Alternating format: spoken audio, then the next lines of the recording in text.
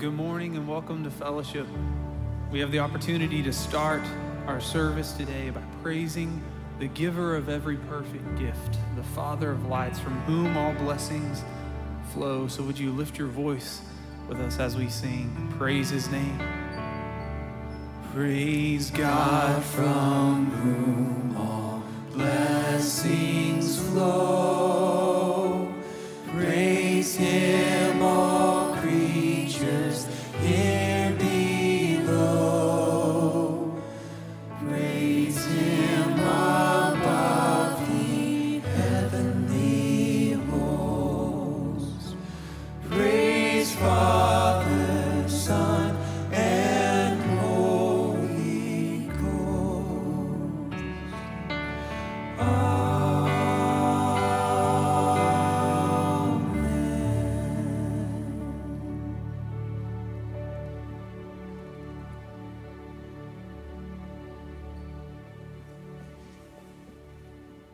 Bonjour. You weren't expecting that. That is from our friends, our missionary friends from Mali, Africa. They say hello. And also, while we're at it, hola, buenos dias, namaste, shalom, guten tag, konnichiwa, shikamu, Swahili, in case you're curious. And also, Amy, I need help on this last one. Some Arabic? Assalamu alaikum. Yes. All right, there we go. Do you feel welcomed? Okay, globally welcomed. And I just want to say hi. My name is Simon Foster, and I get to be a recovering student pastor here at Fellowship Bible. Recovering, that's it? Yeah, retired. To me, actually. I'm a retired student pastor. I was a student in your ministry. I get to be with one of my old students. How cool is that? So fun. But Amy and I get to be here with you, and we want you to know that if you're new here, please, I want you to walk after this service back to the center booth and introduce yourself. If not, you don't want to do that, go online. We want to know you. We want to help you become a part of our church. But here's what I want you to know about that last welcoming that was in Arabic. It means to be, peace be upon you. Isn't that fitting for this morning? Where do we find our peace? We find it in our Lord and Savior, Jesus Christ. Amen. And when I said I was a recovering student pastor, I've been on lots of FSM spring break trips, and I just want you guys to know what they do with your students is incredible. It's amazing. And I know that when you get back from a spring break trip, you're really worn out. I need to know if you've recovered. I have, but Sam Hannon did look me in the eyes a couple weeks ago and say, I need you to take a nap. And I said, okay. Did you follow the boss's and orders? I said, absolutely, I'm going to take a nap. But it was so worth it. You can see some pictures behind us, but we took 5 trips to 4 different locations over spring break week, and it was incredible. And I'm just going to give you a brief update about what God did on those trips. So we took some students to Texas, and the main focus of that trip was on deepening community and on learning about spiritual leadership. That's exactly what students did. And they have come back and they have deeper friendships in their cell groups, and they're also being leaders in their cell groups too. We also took a team to Denver, Colorado, where we partnered and served with a church plant that is multiplying churches in a postmodern culture. And our students came back, and they just were reminded of the basics of ministry, of loving God, of loving others, meeting the needs of others around them, talking with others about Jesus, and they're doing that in their schools. How cool is that now? And we also took 2 trips to Memphis, and our goal with that one is to get them outside of their comfort zone, have a cross-cultural experience, and learn about service. And those students came back having learned a lot about discipleship and evangelism, and many of them for the first time asking their cell group leaders, hey, will you disciple me? Because I want to grow my own relationship with Jesus now. Praise God for that. And then the last one, we went to Minnesota, and we partnered with an organization called Engage Global. And their whole ministry is to teach teams about God's heart for the nations and teach them different world religions and how God wants all people to know him. And last week, some students from that team actually taught their cell group about God's heart for the nations and then challenged everybody to a year-long prayer challenge for all the nations of the world. Awesome. It's amazing what these spring break trips do. And so thank you for partnering with us and sending us. I think that's just the beginning of what God's gonna do through these spring break trips. But another really near and dear thing to my heart is the Springdale community. I mean, that's my home, and it was hurt by a tornado a few weeks ago. So thank you for partnering with us, for serving the Springdale community and being the hands and feet of Jesus. And there are still needs, so if you're able to or want to give, you can follow the Disaster Relief Fund link, just use that QR code, and you can give online. And we are gonna get use those funds to get the needs to where they need to go with families who still have needs. So thank you guys, again. Thanks, Amy. If today's Palm Sunday, that means next Sunday is the most transformational date in the history of mankind, right? Our lives from death to life. We will celebrate next Sunday, and here's how we will celebrate. Oh, and before I tell you the times and everything, will you be thinking, who can I invite? Easter is a time that people are open to coming to church. Who can you invite to taste and see that the Lord is good? Be thinking on that. Here's what you can invite them to. We will have an indoor service here at 9 and 10:30, and there is a rumor that there will be a choir. Don't want to miss that. It's a rumor. I think it's a fact. Just wanted to say rumor. Also, other service that we'll have that will be incredibly exciting for Easter, outside at the West Field, 7 a.m. sunrise service. We will also have a family worship service at 9 and 10:30, all outside. I've been asked to tell you this, BYOLCC. Bring your own lawn chair and coffee out to the West Field to celebrate with us. And not only will we have an incredible Easter Sunday next week, we also will lead you up and prep your heart for Easter Sunday. We have Holy Week devotionals that I know work, and they can be sent to your inbox because I just got one this morning. So sign up for your Holy Week devotionals. You'll get one every day this week to prepare your heart. And then also, we will also have 2 other incredible opportunities. Friday, Good Friday, 7 a.m. to 7 p.m., Stations of Reflection over at the Training Center Chapel. Come here, bring your family, come during work. Just come and reflect and remember Jesus Christ this week. If you didn't think that was enough, to help your confidence in believing that Jesus did live, he died, and he lived again, we also have a class that's coming, and it's called In Defense of the Resurrection. We'd love for you to sign up for that class. Lots of good stuff. It's the week where we talk about the most amazing thing that's happened that's changed all of us. This is a week where we need to dig in and feed our hearts for Jesus Christ every day. Let's get prepped for this celebration, which is next Sunday. And to start that, Amy, would you just pray and prep our hearts for this morning? I'd love to. God, you are good and you are faithful.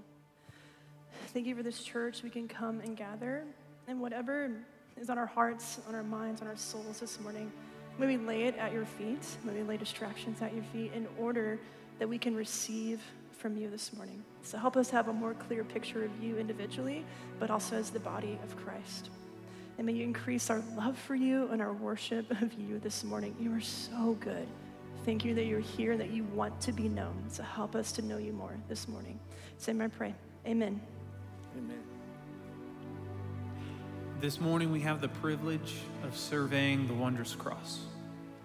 To survey something means to examine it or to take a good long look at it, to determine its worth.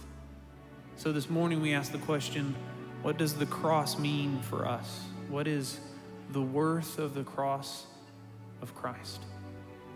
Today, as we sing and as we pray and as the word is taught, as we worship, the answers will be sung, they'll be said, they'll be read. And our prayer is that as the Holy Spirit convicts us of our sin, that we would confess that to him as we prepare our hearts for communion today.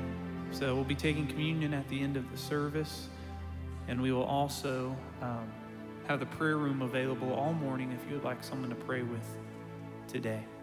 My prayer is that the empowering presence of Christ would be felt in this place as he sanctifies us and makes us more into the image of his Son, of the Son Jesus.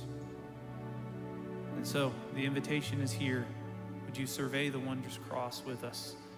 And would you hear the word of the Lord with all humility and faith today?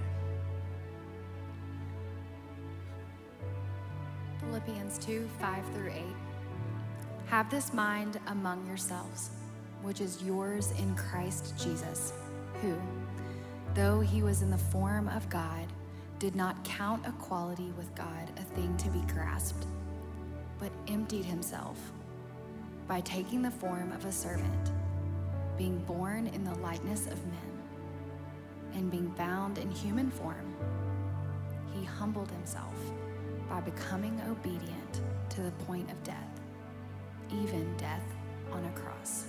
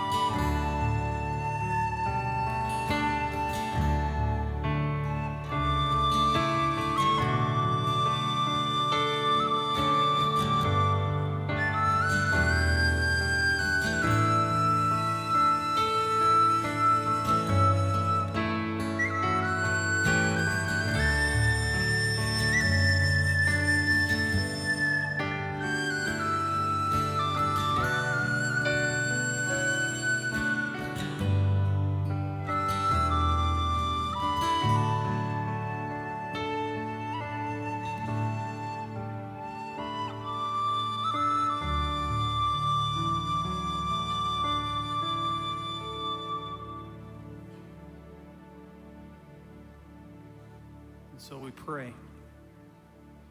Blessed Lord Jesus, before thy cross I kneel and see the heinousness of my sin, my iniquity that caused thee to be made a curse, the evil that excites the severity of divine wrath.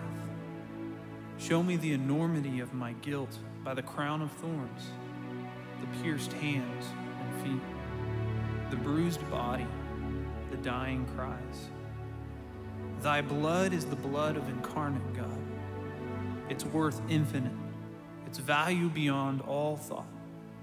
Infinite must be the evil and guilt that demands such a price. Sin is my malady, my monster, my foe, my viper.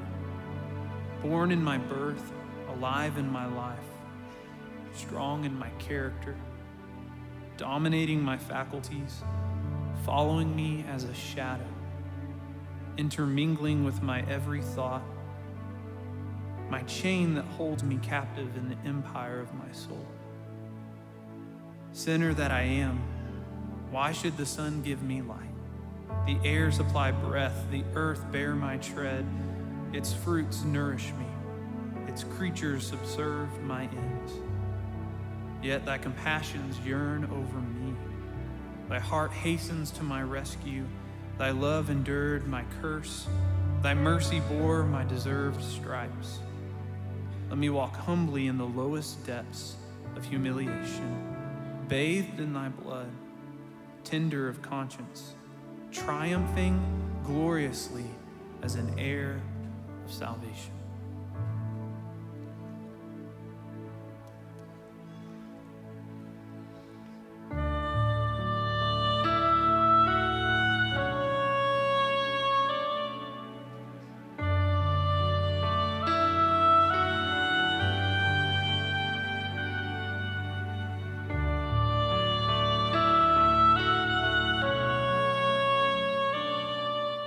you sing with us as we ask this question together? What can wash away my sin?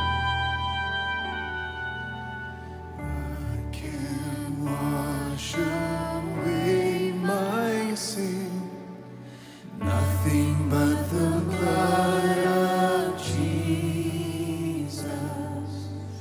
What can make me whole again? Nothing but the blood of Jesus.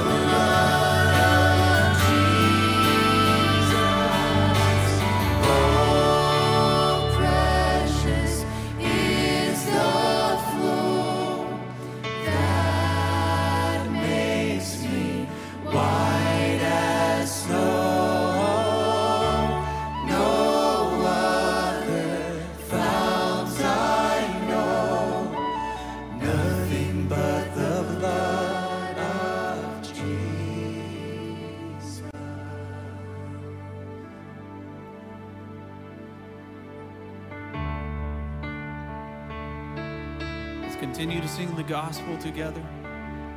Incarnate God, worthy of all our praise, we sing. In the darkness, we were waiting without hope, without light, till from heaven you came running. There was mercy in your eyes to fulfill the law and prophets. To a virgin came the word from a throne of endless glory to a cradle in the dirt.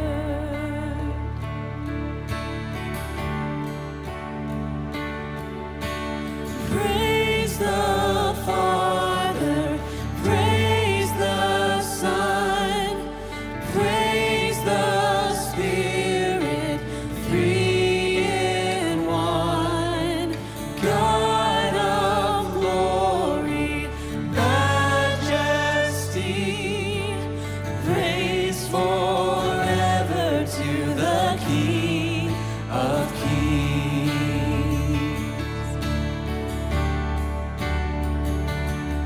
To reveal the kingdom coming and to reconcile the lost, to redeem the whole creation.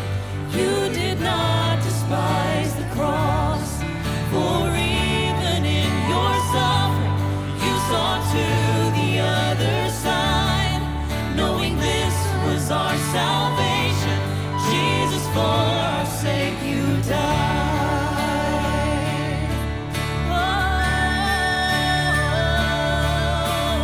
Praise the Father, praise the Son, praise the Spirit, three in one.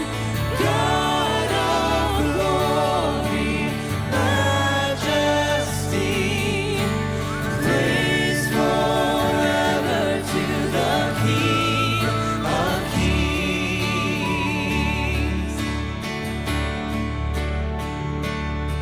In the morning that you rose, all of heaven held its breath, till that stone was moved for good, for the Lamb had conquered death, and the dead rose from their tombs, and the angels stood in awe, for the souls of all who come to the Father are restored, and the church of Christ was born. Then the Spirit lit the flame. Now this gospel truth of old shall not kneel, shall not faint. By His blood and in His name, in His freedom I am free. For the love of Jesus Christ, who has resurrected me.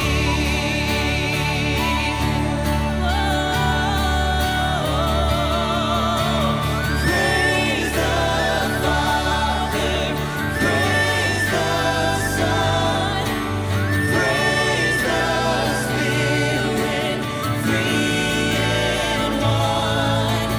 God of glory, majesty, praise forever to the King of Kings. Praise forever to the King of Kings.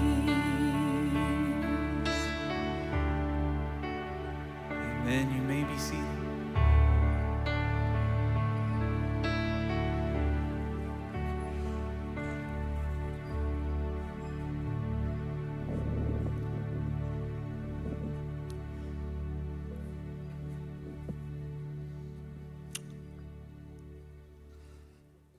We are currently in our study of the book of John. And if you want to go ahead and get there, you can turn in your study guide or your Bible to John chapter 10 is where we'll be picking up. We're currently studying it through the first section of 3 sections in our study of the book of John, and we're in the I am statements.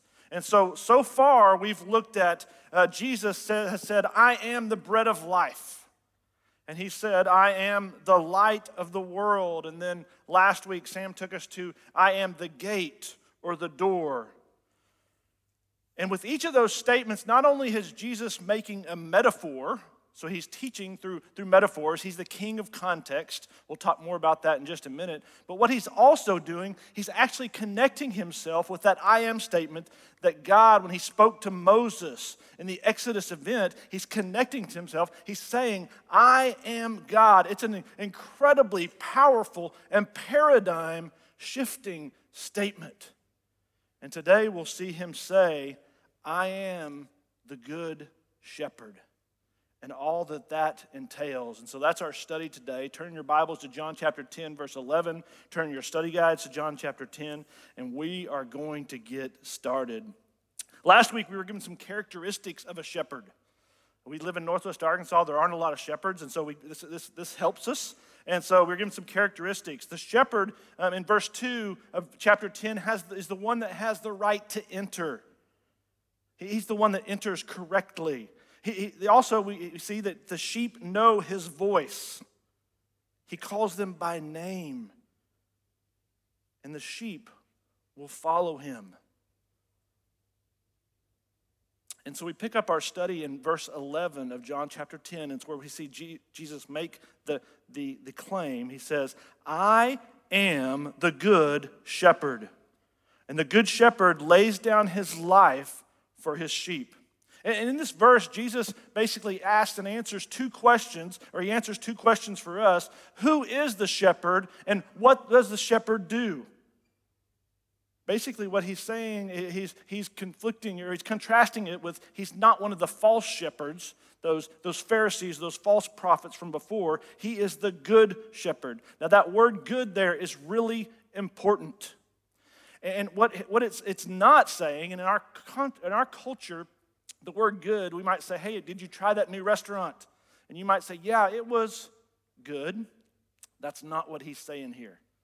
It's a different kind of good. It's the Greek word kalos or kalos, and what it means better or right or authentic or genuine.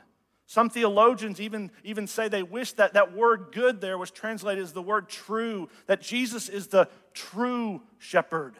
And so when he says good, it has a very high level meaning. It's authentic, genuine, better, the true shepherd. And so what does the true shepherd do? Well, he lays down his life for his sheep.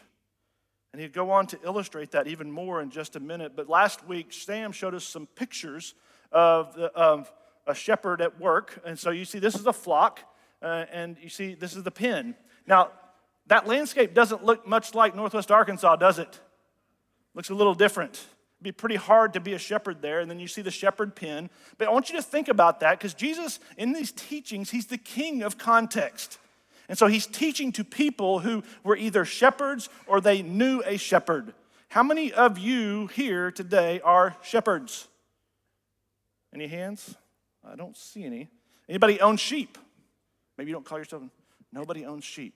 You see, it's hard for us to understand that in modern day Northwest Arkansas, isn't it? So I was thinking this week, okay, so if Jesus came to Northwest Arkansas, he was trying to teach this lesson, he's the king of context, what imagery would he have used? Boom! Very good. So he says, I am the good chicken farmer, you are the chickens. Now you're like, wait a minute. Chickens smell bad. They're not smart. There's like 20,000 of them in one of those houses. Did you know that? And they run around, but the chicken farmer has to take care of them, or they don't do well. And I kept thinking, okay, well, chickens might not be a great illustration. What if Jesus said, I am the good trucker, you are the truck? I mean, we live in Northwest Arkansas, largest trucking companies in the world, and you don't like that one, do you? Okay, here's another one. I am the store manager and you are the associate. I am the good store manager and you are the associate. But you see, those would have resonated more with us than the shepherd imagery. But I think you'll start to get this, that he's talking to people who know or are shepherds. And Jesus is the king of context when he talks about this idea of being the good shepherd. Moving on to verse 12, he contrasts it with this other person, the hired hand. He says, the hired hand is not the shepherd and does not own the sheep. So when he sees the wolf coming, he abandons the sheep and runs away. Then the wolf attacks the flock and scatters it. The man runs away because he is a hired hand and cares nothing for the sheep. You see, the shepherd, he owns the sheep, he feeds the sheep, he cares for the sheep, he protects the sheep, he possibly even gives his life up for the sheep. But what does the hired hand do? He's in it because he's getting paid. He has no investment. He does not own the sheep. He's only in it for what he can get out of it. And when the risk outweighs the reward, what does he do? He's gone. And then we're also introduced to this wolf. And the wolf's only job is to steal, kill, and destroy. And the hired hand is not the wolf. He's trying to do good, but he's not invested like the shepherd. Now you think about this, especially during COVID. You go into a business the last couple years. You can tell the difference between the owner and the hired hand, can't you? We went to eat chili at Wendy's the other day, and I wasn't sure if anyone was alive because they were all hired hands. You see, the owner, he cares. He will lay down his life for that. So we see the difference between the shepherd and the hired hand. Now let's look at the sheep. Look at verse 14. Jesus says this, I am the good shepherd. I know my sheep, and my sheep know me. Just as the Father knows me, and I know the Father. I lay down my life for my sheep. So what he says, he's like, okay, here's an identifier. Here's how you can know you're in the flock. You're in the fold. Here's how you can know you're a sheep, that I know my sheep, and my sheep know me. And this word know is another important word. It's not just simply a knowledge of, it's an experiential knowledge. It's an intimate knowledge. It's like a husband and wife relationship. It's intimate. You really know. And so if you're here today and you're thinking, okay, I know Jesus. No, it's an intimate kind of knowledge. It's a relationship kind of thing. Jesus is saying, I am the good shepherd. I know my sheep, and my sheep know me. And then he gives us an example of that. Just as the Father knows me, and I know the Father. So the level that the sheep know Jesus is the same kind of illustration, example of how Jesus and the Father know one another. And you have to understand this, that we have God the Father, God the Son, God the Holy Spirit, so the Trinity, and they know each other incredibly well. It's probably the greatest intimate relationship ever created, or wasn't created, I guess, after that existed. And he's saying that our relationship with Jesus is somewhat similar to that. It's not a God-like relationship, but it's similar to that. And then he says, and I lay down my life for the sheep. Now he says something really interesting in verse 16. He says, I have other sheep that are not of this sheep pen. I must bring them also. They too will listen to my voice, and there shall be one flock and one shepherd. Now this is really hard stuff to understand. I've even heard people use this to say there's life on other planets. See? There may be life on other planets. I don't know, but this isn't speaking to that. Now think about it. Jesus is king of context. They're in the first century. What's he talking about here? He's talking about, he's laying the foundation for, he's saying there will be believers outside of this Jewish cultural context. He's laying the foundation for Gentile believers. That's you and me. Most of us in this room are Gentile believers. And so he's saying there are other pens, but there will be one flock and one shepherd overall. I have other sheep that are not of this pen. I must bring them also. There shall be one flock and one shepherd. Now we've heard about the shepherd, the good shepherd, and we've heard about how he's not the hired hand. The hired hand's different. We've heard about the sheep. We should be done, right? But he goes back to the shepherd. Look at verse 17. The reason my Father loves me is that I lay down my life only to take it up again. Another hard verse to interpret. It seems here like Jesus is saying that the reason the Father loves me is because I am willing to lay down my life. And I don't think it's that. I think theologians don't think it's that. Matter of fact, if it's anything, it's the opposite of that. It's not a causal statement. What he's saying here is the reason that I lay down my life is because my Father has lavished love upon me. It's the same thing as the gospel. You see, so often in our human mind, we think, okay, I'm gonna do right. I'm gonna obey God so that I'm approved. And if you're a believer in Christ, that's not true at all. If you're a believer in Christ, you are approved, therefore you should obey. You're not trying to earn anything from God. It's the same thing here, that Jesus is approved by God the Father, and therefore that motivation is the foundation and it's the fuel for Jesus laying down his life. And then in verse 18, Jesus asserts his authority. He says, "No one takes my life from me. But I lay it down of my own accord, and I have the authority to lay it down. I have the authority to take it up again." You see, Jesus, this is the differentiation of Christianity from most other religions and even cults, is that Jesus is Lord. This is the thing when someone comes to your door and is telling you about their religion and it sounds really similar to yours, you can say, "Do you believe that Jesus is God?" And they most often will say no, because they don't agree with you. But here Jesus is saying, I have the authority to lay down my life, to give it up. I have the authority to resurrect my life. This command I received from the Father. It's because through the Father is laying the foundation for what Jesus is doing. He's the fuel and foundation for what Jesus is doing. And this is where we come to our big idea.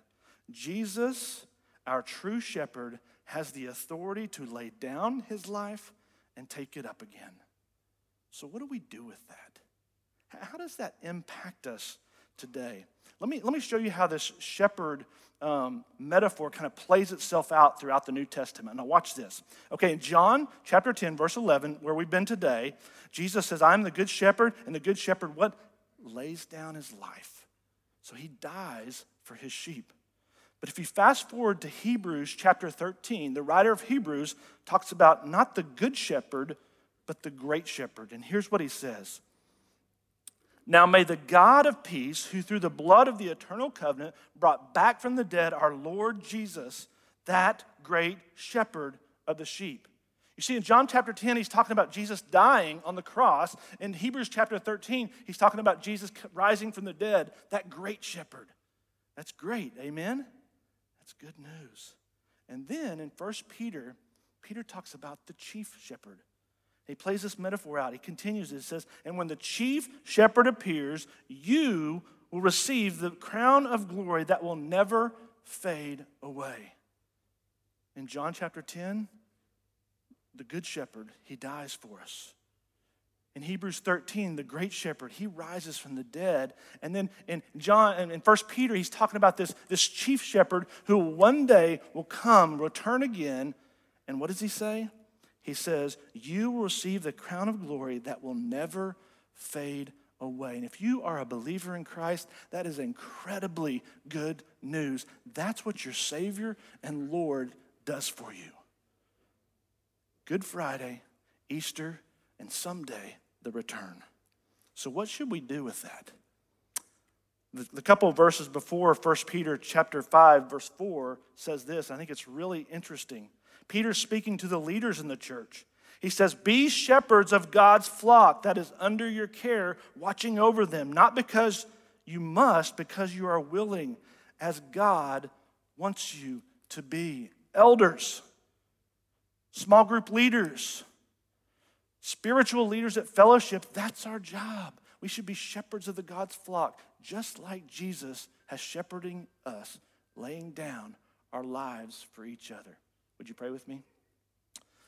Lord, we're so grateful for your word, how it teaches and trains our hearts. Lord, we're so grateful for your Son and that we remember today his death on the cross. and that his death may be a pattern for us living our lives. May his love be the fuel that helps us love one another. And Lord, I pray if there's someone in this body, this church body, who doesn't know you, I pray today that they would come to know you because of your great love. Lord, as we head into this time of worship, would you move in our hearts and our minds?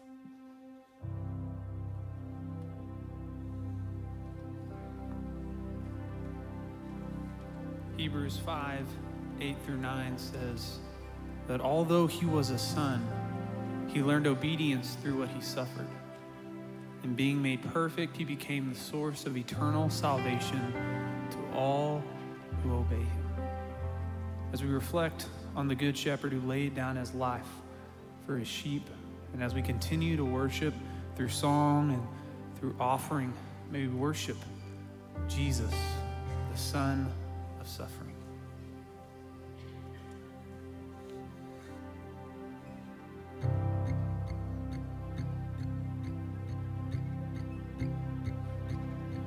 Oh, the perfect Son of God, in all his innocence, you're walking in the dirt for you and me.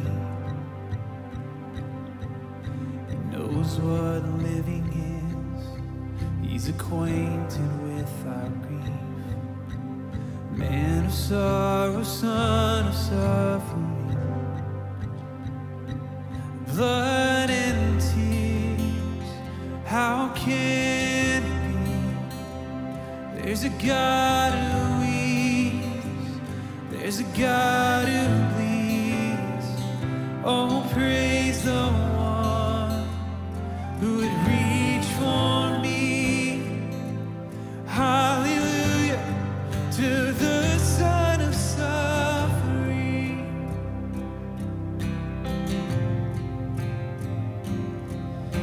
Some imagine you are distant and aloof, but you chase us down in merciful pursuit.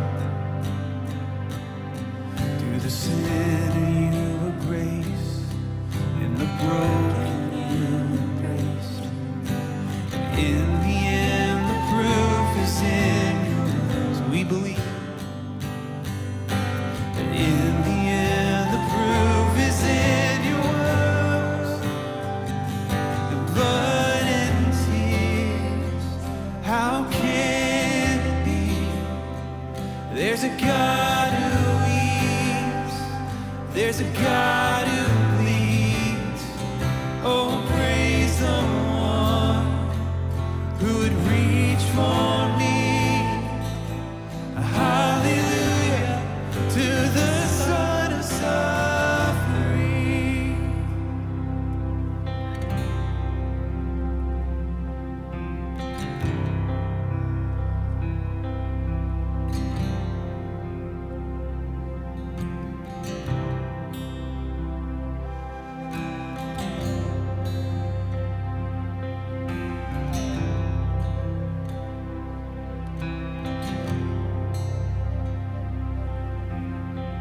Your cross, my freedom, your stripes, my healing. Oh, praise King Jesus. Glory to God in heaven. Your blood still speaking, your love still reaching. Oh, praise King Jesus. Glory to God forever. Your cross, my freedom, your stripes, my healing. Oh, praise King Jesus. Glory to God in heaven. Your blood still speaking, your love still reaching. Oh, praise King Jesus. Glory to God forever. Your cross, my freedom.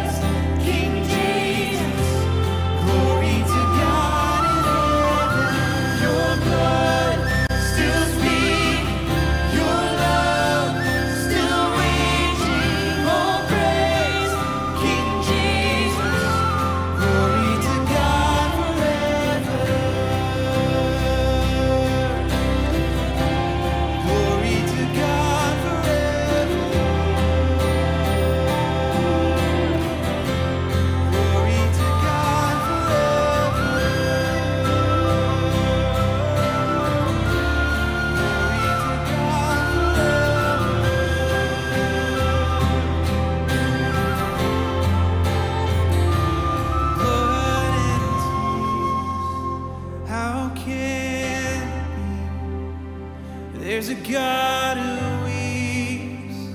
There's a God who bleeds. Oh, praise the one who would reach for me. Hallelujah to the Son of suffering. Oh, hallelujah to the Son of suffering. Hallelujah to the Son of suffering.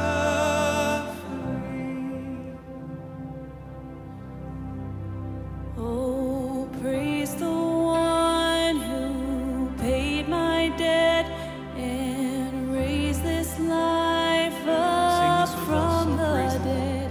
Oh, praise the one who paid my debt and raised this life up from the dead. Oh, praise the one who paid my debt and raised this life up from the dead.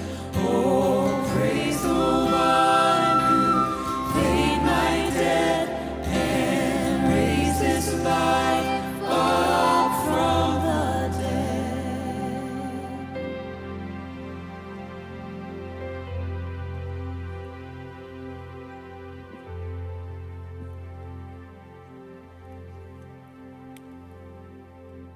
Just months after Jesus made the claim, I am the good shepherd, we find Jesus and the disciples at the edge of the city of Jerusalem about to enter what would be the last week of Jesus' life on earth. People often refer to it as the Passion Week. For those in Jesus' day, it was simply called Passover. For the Jewish people, the Passover and the Feast of Unleavened Bread was a time to celebrate and remember. Remember when God led their nation out of captivity in Egypt. You might remember it. It's when they spread the blood of an unblemished lamb on the lintels and the doorpost of the homes, and the death angel literally passed over. But not so for Pharaoh and those who didn't believe. And that's when Pharaoh released God's people. And for 1,500 years, they would celebrate and remember. In Jesus' day, during the Passover celebration, Jerusalem would be filled with people coming to celebrate. When it was evening, Jesus and his disciples, they entered the city and they navigated the crowded and narrow streets of Jerusalem and made their way to the place where they would celebrate this Passover meal. As they arrived at the house, they entered a large upper room that was prepared by John and Peter, just as Jesus had instructed. In the dimly lit room, the disciples, weary from the day, began to sit one by one, and they reclined at the table until all were seated. Possibly still on their minds were these words that were bothering them from earlier in the day when Jesus said, "My time is at hand." With a seriousness in his voice, Jesus says, "I have earnestly desired to eat this Passover with you before I suffer." As they are still trying to understand the weight of his words, he tells them that he will not drink again of the fruit of the vine until the kingdom of God comes. As they struggled to understand his words, Jesus arose from the table and he took the role of a servant and began to wash the disciples' feet. It was uncomfortable to have their leader and their Lord perform such a humble and menial task, to take the role of the house servant. Peter outright refused. But Jesus, as he did so many times before, both gently but also firm, assured Peter that it needed to be this way. Jesus poured water into a basin, and one by one he washed the feet of the 12, wiping them with a towel from his waist. After washing their feet, Jesus again finds his seat at the table, and the disciples were speechless and visibly moved by what their leader had just done. While they were still struggling to comprehend the weight of what just happened, Jesus instructs the 12 to do for others what he had just done for them. But he goes on to point out that it would be someone in that very room, one of the 12, whose feet he had just washed, that would betray him. They were devastated. When the words finally sunk in, they one by one, they kept saying to Jesus, "Not me, Lord, not me." And when Judas finally spoke up, he said, "Is it I, Rabbi?" And Jesus responded with those faithful words, "You have said so." As they are eating, Jesus once again gets their attention by breaking a loaf of bread, and he prays and he gives thanks, and he gives some to each of them and says this, "This is my body, which is given for you." And after they had eaten, Jesus does something similar with the cup. He holds up the cup, and after a long pause for all to see, he says, "This cup that is poured out for you is the new covenant in my blood." And together he had them drink. And even though they struggled to understand the magnitude of his message, they knew something was different. Everything was about to change. After dinner, Jesus and the disciples, they went to the Garden of Gethsemane. It's located just outside of Jerusalem with those beautiful and magnificent olive trees. It's where we see the human side of Jesus when Scripture says he fell with his face to the ground and prayed, "My Father, if it is possible, may this cup be taken from me. Yet not as I will, but as you will." And in that garden, just a short time later, he was betrayed by Judas just as he said it would happen. And after some resistance led by Peter in his own words, he reminds everyone who he truly is. In Matthew 26, he says, "Do you think I cannot call upon my Father, and he will at once put at my disposal more than 12 legions of angels? But how then would the Scriptures be fulfilled that say it must happen this way?" Taken from the garden, Jesus eventually ends up before Caiaphas, the high priest, and his council, where they falsely accuse him. They beat him. They spit in his face. And then the next morning, they took him to Pilate, the governor. And because of his wife's counsel, based upon a dream she had had, Pilate wanted nothing to do with condemning Jesus, so much so that he sent Jesus to Herod, only to have Jesus quickly sent back to Pilate. Since it was custom for the governor to release a prisoner during this time of celebration, Pilate brought Jesus and Barabbas before the people. "Which one of these do you want me to release?" Pilate said. And the people over and over screamed, "Release Barabbas! We want Barabbas released." Pilate then asked, "What do you want me to do with this Jesus called Messiah?" And they all said, "Crucify him." "Why?" Pilate said. "What crime has he committed?" And they only said it louder, "Crucify him! Crucify him!" Pilate was so distraught by what was happening, he literally washed his hands before the crowd. And Scripture said, the crowd exclaimed, "His blood is on us and our children." After the soldiers beat, mocked, and put a crown of thorns on Jesus, they led him to Golgotha. As Jesus hung on the cross above his head, they placed a charge written against him. "This is Jesus, King of the Jews." At noon, darkness came over the whole land, and at 3 p.m, Jesus cried out, my God, why have you forsaken me?" After that, Scripture says, Jesus cried out again in a loud voice and yielded up his spirit. At that moment, the earth shook. The rocks split. That temple curtain, that majestic temple curtain that was so tall and so thick, ripped from top to bottom. It was so amazing that the soldiers who watched over Jesus saw the earthquake and everything that took place, and Scripture says they were terrified and exclaimed, "Surely he was the Son of God." Next Sunday is Easter Sunday. It's Resurrection Sunday. It's Celebration Sunday. But before there can be celebration, we need to remember. Before Easter comes Good Friday, and before resurrection comes death, and before celebration comes sacrifice. So in just a few minutes, we're going to end our service. We're going to come to the table and remember. But for the next few minutes, we want you to ask God to prepare your heart. During this time of worship, take some time to confess your sin to God and then breathe in that forgiveness. And make this next week, this Passion Week, a week of thanking God for who he is and what he has done. because he is the good shepherd who laid down his life for his sheep.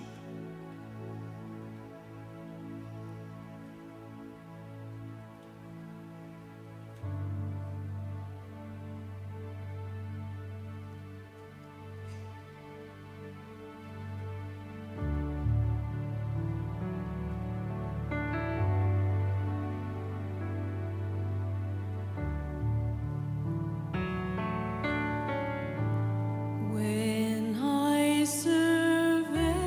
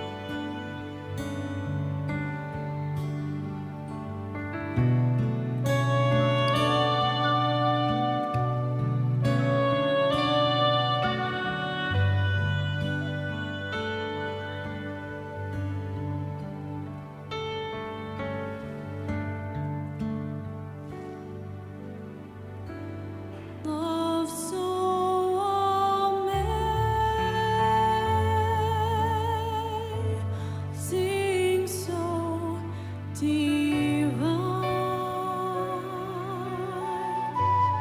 demands my soul, demands my soul, demands